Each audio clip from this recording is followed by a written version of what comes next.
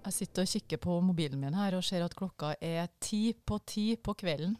Og vi spiller inn podcast, for vi har ikke kommet til å rukke det her hvis vi ikke har tatt det nå i kveld. Det har vært en lang dag på Stortinget. Vi har stemt gjennom en klimamelding, og vi holdt på i nesten 1 time, fordi at det var nesten 500 forslag til denne klimaplanen. Og den skal vi snakke om i dag. Og Margret, hun sitter nå her som vanlig. Og sammen med oss har vi også fått med oss Liv Kari Eskeland, som sitter i Energi- og miljøkomiteen for Høyre, representerer vakre Vestland. Velkommen, Liv Kari. Tusen takk. Det er en stor ære å få lov å være her i lag med dere, må jeg si. Veldig kjekt. Veldig artig å ha deg her også. Du er jo ekspert på dette området. Har veldig mye med klimaarbeidet å gjøre, og kommer rett ifra undervisning faktisk. Du har undervist Høyre-folk i klimaarbeid. Hvordan var det? I dag har vi hatt webinar, og det er altså så gøy, fordi at det er så masse engasjerte Høyre-folk der ute som har lyst å engasjere seg i klima. Fantastisk morsomt, altså. Og masse gode spørsmål og diskusjoner, og klima engasjerer velgerne, engasjerer Høyre-folk, og bare kjekt. Ja, det her er jo den viktigste saken vi holder på med i tida fremover. Skal vi redde kloden vår, så må vi få ned utslippene. Hvis ikke så får vi en global oppvarming, og da vet vi hva som skjer. Men jeg må jo si, jeg våkna i dag tidlig av at det tikket inn en SMS på telefonen min. Og der på den SMS-en så var det bilde av en hamburger. Og så leste jeg litt lenger opp. Det viste seg å være Geir Pollestad sitt utspill på Facebook mot Høyre i anledning klimaplanen. Og der sto det da at vi i Høyre, eller han mer enn insinuert da, at vi i Høyre ønsket å legge en avgift på kjøtt. Og jeg ble så irritert, altså dagen min har vært lang, og den har vært veldig lang også på grunn av Geir Pollestad, han er da leder av næringskomiteen. Har vi, Liv Kari, noensinne tenkt å legge en avgift på kjøtt? Nei, det har vi ikke, og da står det også helt klart i både i klimameldingen, men ikke minst i den avtalen som vi har med jordbruket. Der står det at vi ikke har til intensjon å legge avgift på kjøtt. Så jeg ble jo minst like overrasket som deg når jeg leste dette her, og det har skapt en del furore, da må jeg virkelig si. Og det er sånn type insinuasjoner som er veldig trasig at så fremtredende politikere som Pollestad kommer med, fordi at det skaper usikkerhet, og det forstår jeg veldig godt, og da er det ingen som er tjent med, og det skaper politikerforakt. Men klart, Geir Pollestad han er jo leder av næringskomiteen, og næringskomiteen har ganske mange medlemmer. Og vi har det ganske travelt her på Stortinget nå, alle sakene som skal behandles. Dette her var jo en sak med rett under 500 forslag, vel. Kan det, for å være litt gilde med en mediearbeider, kan det være noen som helst sannsynlighet for at Geir Pollestad ikke har fått med seg at det ikke står noe om dette i klimameldingen, hvis han legger godviljen til? Altså, klimameldingen er et omfattende dokument, og det har vært diskutert opp og i mente, og det er klart at dette er jo også bakenforliggende dokument som viser til avtalene mellom regjeringen og jordbruket som sådan. Så sånn sett så ja vel, hvis jeg virkelig legger godviljen til, så kan jeg nok kanskje si det, fordi at det er såpass omfattende det stoffet vi har gått gjennom, og det har vært diskutert frem og tilbake, men det som han på en måte legger til grunn da, er at vi ikke ville gå inn i et forslag som de hadde lagt i bordet, med at vi ikke skal ha avgifter på kjøtt. Sant? Og så er det jo da sånn at når det ikke står noe i klimameldingen om at vi skal ha avgift på kjøtt, så vil det være unaturlig for oss å stemme for et sånt forslag, og det var da han da hadde grepet fatt i. Ja, og det er jo Pollestad-gate i kjent stil. Han har jo gjort en del sånne ting før, og jeg synes jo, det er jo noe med når politikere poster bilder på Facebook med en enkel tekst som gjør at folk kan misforstå. Vi har snakket om det i denne podcasten tidligere om Erna Solberg og innkjøp av norske oster. Det skal lite til. Og utfordringen med sånne poster er jo at de lever jo veldig fort. Sant? Dette her var et innlegg som skapte engasjement. Det vekker følelser. For søren skal politikere komme her og fortelle meg at jeg ikke skal få spise kjøtt når jeg vil. Og jeg mener jo at Høyres landbruksnettverk har jo egentlig vært overtydelige, og vi har hatt innlegg i aviser, vi har snakket med bondelag og egne medlemmer, og dette her er jo noe som ikke bør gå hus forbi. Og stortingsrepresentanter, vi bør forvente litt ekstra av oss, og er du leder i næringskomiteen som har ansvar for fiskeri og landbruk og næringsliv, så en viss redelighet mener jeg vi kan forvente i denne debatten. Og så hvis vi hadde delt ut kameler, så hadde den gått til Pollestad denne uka. Ja, det har den gjort. Og jeg må jo si artikkelen, eller Facebook-innlegget, det var jo ikke en artikkel. Det var delt nesten 1000 ganger sist jeg så inn på det. Og nei, unnskyld. Det hadde fått 1000 likes. Og så gærlig var det ikke. Og da avslører vi inne og kikker på likes. Ja, han hadde 1000 likes, og så var det delt en 70-80 ganger. Og det her var på en måte, se nå hvordan Høyre egentlig vil rasere landbruket, ikke sant? Ja. Det var ganske enerverende og irriterende, så jeg kjenner at det har vært med meg hele dag også. Ja, og det er klart at han fikk jo en del kommentarer på det nede i feeden, og vår Tore Storehaug fra KrF var ganske tydelig med han, at dette var et ufint innlegg, fordi at det skapte den der usikkerheten som ingen av oss er tjent med. Men det er klart, en sånn kommentar som ligger, som kommentar nummer 14-15 nede i innlegget, det blir jo ikke lest av like mange som hovedinnlegget. Der for Tore Storehaug var ganske tydelig på at her var Pollestad ute og villedde sitt publikum. Det er fake news. Ja, han fortsetter med det. Det er jo det verste når han sier at nå har vi snudd, og at vi har allikevel stemt for. Så det gir seg liksom ikke, og det er veldig uheldig. Første gangen jeg så at det var nevnt, det var i den der tjukke blekka som het for Klimakur 2030. 1000 sider. En murstein. Jeg var hentet den på kontoret her, og har den liggende på pulten min. Der var det så vidt nevnt, og det var en utredning fra direktoratet. Og så var det skrellet tvert. Når regjeringen fikk det stoffet på bordet sitt, så har det ikke vært med som et alternativ i klimaplanen en gang. Så greier man å få en sånn spinn ut av det. Men det verste av alt er at dette her går jo litt på tilliten til oss politikere, og jeg tenkte jeg skulle si i innledning i dag litt sånn flåsete at heldigvis var jeg utbytta. Det betyr at en ikke trenger være med på voteringene, for da trenger ikke jeg ta ansvar for de tingene blant de mange 100 forslagene vi har stemt for i dag. Og det var jo sånn at i kommentarfeltene så var det jo FrP-politikere også som kommenterte at hvis dere er så veldig for dette, så må dere stemme for det også da. Og gir et sånn inntrykk av at det du stemmer ja eller nei til i Stortinget, det du mener.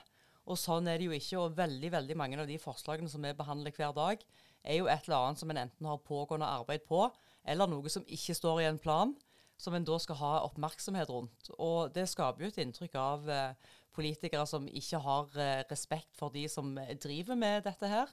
Det skaper et inntrykk av politikere som ikke er på jobb, og som bare skummer fløten. Sant? Her sitter vi jo ganske sent. Det er mange som ikke tror det. Og den der tilliten til politikere og avstand mellom by og land og maktelite og de som er på gulvet, bygges jo bare større. Og jeg kjenner at jeg blir så eitrende irritert på sånn. For folkevalgte på alle plan gjør en jobb, og de gjør det av et engasjement. Og de ønsker å gjøre verden til et bedre sted, men vi må kunne forvente litt etterrettelighet. Og når til og med stortingsrepresentanter som kjenner dette politiske spillet og kjenner gamet, fortsette i kommentarfelten og spre inntrykk av at det her er annerledes, så skal jeg ikke si at vi kanskje ikke gjør det selv også av og til, men det er jo ikke dermed grunn til å si at vi skal fortsette med det. Her må alle skjerpe seg, for folk som sitter der ute aner jo ikke hvordan dette livet fungerer. Men, og så kan vi jo bare si at det er avslutningen på hele kjøttkapitlet, hvis vi skal si noe da, er at FrP hadde jo et ganske tilsvarende forslag. Som vi faktisk stemte for, nettopp for å være helt sikre på at vi ikke skulle ha denne usikkerheten som Pollestad nå la opp til at vi skulle ha. Så folk kan føle seg veldig trygge på at Høyre ikke ønsker å innføre avgift på kjøtt. En skal få lov å ete akkurat så masse kjøtt som en ønsker og vil. Og så kommer vi til å i fortsettelsen også å oppfordre folk til å ete frukt og grønt, for da vet vi også er veldig sunt. Ja, for å si det sånn, Pollestad bør ta seg ei pære. Han har nok godt av det. Men Liv Kari, det var jo mye mer i klimaplanen enn som så. Jeg tror vi tar litt sånn stridspunktene her. CO2-avgift, Margrethe. Du kan jo bli litt engasjert over det. Ja, det kan jeg, og jeg hadde jo denne uka møte med både Fiskerinettverket og Landbruksnettverket i Rogaland Høyre. Og da kan jeg si at CO2-avgiften er jo noe som virkelig engasjerer. Og da sa jeg jo til dem at dere kan jo også forene dere med gode kolleger i Sandnes kommune og andre plasser, for vi har jo en porselensfabrikk som ligger på Figgjo, som også har utfordringer med CO2-avgiften. Og klart, det skal lønne seg. Det skal lønne seg, ja. Det skal lønne seg å ikke forurense. Forurenser skal betale, pleier vi å si. Og klart, CO2-avgiften har vært viktige for oss å klare å innfri målene. Vi sier at vi skal ha en gradvis opptrapping av den. Så sier en samtidig vel at en skal kompensere med andre skatter og avgifter for å hjelpe bedriften gjennom dette. Så har jeg forstått det litt sånn at dilemmaet i dette her er jo også at vi ikke har kommet helt til den endelige fasiten på skatter og avgifter, og hvordan denne løsningen skal innrettes, men at vi er tydelige på at vi skal ha god dialog med næringen. Men igjen så blir jo dette her litt vanskelig av at flere partier er ute og setter spørsmålstegn ved hva Høyre skal gjøre, og at nå skal vi bare heve CO2-avgiften og gjøre det mye vanskeligere for bedrifter som Figgjo, som selvfølgelig blir veldig bekymret. Ja, og forutsigbarhet er jo noe som næringslivet hele veien etterspør. Men vi har vært tydelige på at dette skal vi nå gjøre, helt som du rett sier, i samråd med næringslivet. For det er jo ikke noe vits i for oss at vi flytter en sånn type produksjon til et annet land, der de har andre forutsetninger for å kunne bruke fornybar energi til produksjonen sin. Så vi er jo veldig opptatt av å beholde arbeidsplassene her i landet, sørge for at vi gjennom teknologiutvikling greier å nå de målene som vi setter oss, og vi skal ikke ta disse grepene på å øke CO2-en før vi har teknologien på plass. Og det har vi sagt også til fiskerinæringen, for der har vi også hatt veldig mange møter. Jeg forstår det er stor bekymring, men igjen, vi kommer ikke til å sitte her i vår vestlige glassboble her oppe i Norge og utmeisle denne politikken uten å se til hva de gjør i andre land. Vi er nødt til å gjøre dette her i en dialog med Europa, med resten av verden, og sørge for at vår avgiftspolitikk henger sammen med det resten av Europa gjør. Fordi at vi trenger ingen flyktninger ned til Danmark for å fylle drivstoff på båtene sine. Sånn, det blir jo bare helt håpløst. Der er vi ikke. Så karbonlekkasje, det begrepet du snakker om nå, det at man har flyttet virksomhet ut av landet fordi at de har andre vilkår på klima der. Det er helt rett. Og det er ingen grunn til at vi skal legge opp til karbonlekkasje, for vi tror at vi her i Norge kan greie å håndtere den teknologien på en bedre måte med våre virkemidler, med vårt virkemiddelapparat. Og det er også en måte å gjøre vårt næringsliv bedre rustet til å møte det grønne skiftet. Og være helt frem på stolen for forbrukerne, du og jeg. Vi kommer etter hvert til å etterspørre de grønne produktene. Og da skal vi ha rustet vårt næringsliv. Og når vi har vært i dialog med næringslivet, så er det ingen som etterspør at vi skal ha lavere ambisjonsnivå. De ønsker at vi skal ha et høyt ambisjonsnivå, men vi må også legge til rette med rette virkemidler, sånn at næringslivet virkelig kan nå disse høye ambisjonene vi har. Og da er vi med. Og da spiller vi på lag, og det er sånn vi ønsker å ha det. Men det der har jo litt med innovasjon å gjøre, og næringslivet innoverer jo hele tiden og skjønner jo at man må fornye seg, følge med i tida og alt det her. Og vi ønsker jo å være fremst på ny teknologi blant annet. Og jeg vet jo det, Liv Kari, at du har vært veldig engasjert i Katapultsenter, og det må du fortelle hva er for noen ting. Ja, det er en helt utrolig bra oppfinnelse. Altså, tenk deg at du har mange litt så større bedrifter rundt forbi. Og de har sine dyktige folk, og de har kanskje sine små laboratorier. Og så har du små og mellomstore bedrifter, og der sitter masse dyktige folk og finner opp spennende ting som kan bli store innovasjoner etter hvert. Men så trenger de en eller annen plass å teste ut all denne her teknologien sin. Og med Katapultsenter så betyr det egentlig at vi har går det an å si, distribuert laboratorienett rundt omkring i hele landet i de enkelte bedriftene, der små og mellomstore bedrifter kan komme og teste ut sin teknologi. For eksempel. Så nå den havvindmølla, den første havvindmølla som Equinor lager, som nå ligger utenfor Karmøy, den en del av katapultsenteret. Det betyr at bedrifter kan teste maling på den, de kan teste ilandførings- og stigeløsninger, de kan teste ROV-er, de kan teste roboter, de kan teste droner. Altså, hvordan kan du lande på en sånn havvindmølle? Altså, alt mulig kan de komme og teste på denne vindmølla, som da blitt en del av katapultsenteret Sustainable Energy. Og det tror jeg så viktig, for det jo lett å tenke at med de her kravene som man stiller nå, så det bare de store som overlever, ikke sant? Bare sånn som Equinor som greier å omstille seg til det nye og grønne. Men her jo en virkelig god støtte for små og mellomstore bedrifter. Det der det og ja. Hvor lenge har vi hatt dette? Dette har vi hatt vi har flere sånne katapultsenter, og de har forskjellig profil. Noen ser på grønne energiløsninger, andre ser på datateknologi, altså, og de spredd ut rundt omkring i hele landet.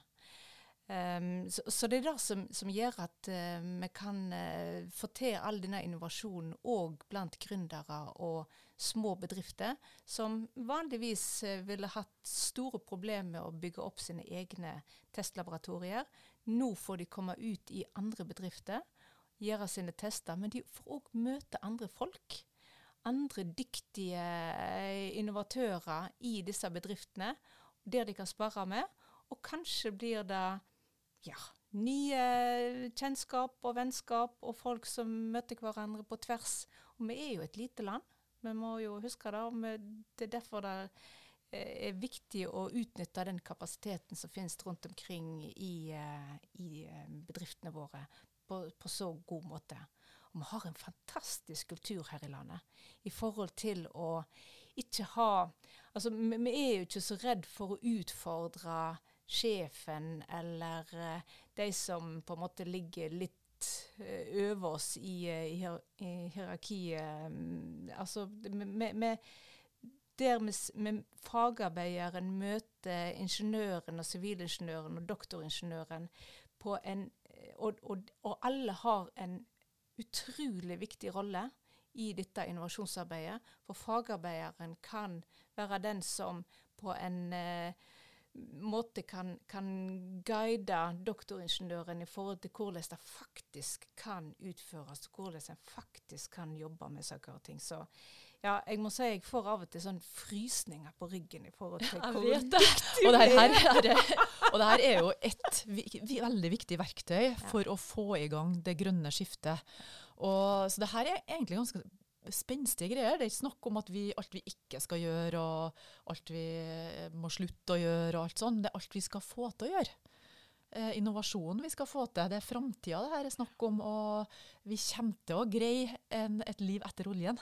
Da gjør vi. Ja, vi gjør det. Selv om vi skal leve med olje i mange år enda, så det viktig nå å ta alle disse grønne skrittene, for vi greier å ha 2 tanker i hodet på en gang. Vi skal både drive og innovere inn mot det grønne skiftet, men vi skal også videreføre olje- og gassnæring på en så bærekraftig måte som vi overhodet kan. For verden trenger energi. Det i alle fall helt sikkert. Og det gleder jo et rogalandshjerte å høre de fagord som kom nå. Og det jo sånn at det jo den samme kompetansen som bygde oljeplattformer som nå bygger ut Hywind Tampen, som et vindprosjekt. Det må vi ikke glemme i første flytende vindprosjektet i Norge. Ja, så det utrolig spennende. Og jeg hadde jo ikke hørt så veldig mye om katapultordningen, skal jeg ærlig innrømme, så jeg lærte faktisk ganske mye nå. Og sånn det jo her på Stortinget. Du sitter jo i ulike komiteer, så tenker liksom at alle har peiling på alt som skjer, men det har en virkelig ikke. Men jeg har fått med meg at utslippene har vel aldri vært så lave på 28 år. Det helt rett. Ja. Utslippene har gått ned med denne regjeringen. Samtidig så har vi fått fått høyere økonomisk vekst, og vi har blitt flere folk. Og det betyr at vi kan egentlig tenke altså det med økonomisk vekst trenger ikke bety høyere utslipp. Hos oss så betyr det faktisk at utslippet går ned, selv om vi får økonomisk vekst. Og innen 2050, så det 2030 kanskje, så skal det reduseres med 50-55%? Ja, innen 2030, og innen 2030. 2050 så skal vi bli et nullutslippssamfunn. Og det mener jeg at saksordfører Stefan Heggelund sa vel at med denne klimaplanen som en har stemt gjennom i dag, så det et faktum at vi kommer til å innfri målene. Ja, det jo det som vi har satt oss noen mål, og med de virkemidlene som vi nå har lagt til rette for i klimaplanen, så ligger vi an til å skal nå de målene der. Men vi må komme inn på noe av de her kritikkene mot klimaplanen nå. Vi har jo hatt masse møter med skognæringa, blant annet. Vi har jo satt oss det her målet med 50% kutt, men vi regner ikke inn skogen. Liv Kari. Og det har det vært noe kritikk av. Hvorfor det sånn at vi ikke regner inn skogen, Liv Kari? Altså, vi har 3 stolper. Det ene kvotepliktig sektor, og det andre ikke kvotepliktig sektor, og så har vi skog som en tredje på en måte stolpe.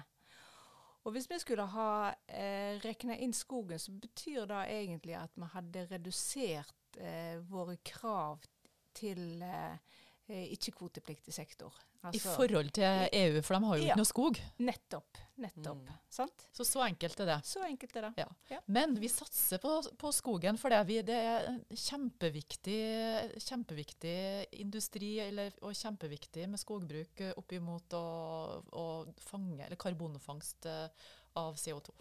Både skogen og havet altså det jo de beste CO2 svampene vi har, egentlig. Og da å begynne å dyrke enda mer tang og tare kan være med å få opp CO2-opptak i havet. Altså, vi skal jo bruke disse her biologiske opptakssvampene våre til fulle. Da har vi jo lagt til rette for også i klimameldingen. Ja, finnene de savner oss i Brussel. Altså i EU så snakket jeg med en finsk parlamentariker, så det heter, og hun sa det. Og vi fortsatt på skog også, folkens. Ja, vi på skog. Og ikke på Finnskogen. Nei, det en helt annen historie. Nei, men hun var liksom sånn at vi de eneste som sitter her og kjemper for skog. Folk har jo ikke peiling på hva vi snakker om. Så vi trenger nordmennene til å legge litt tyngde i dette her. Ja. Men altså, som sagt, og som næringspolitisk, så vi jo også veldig opptatt av å få opp en god skogproduksjon.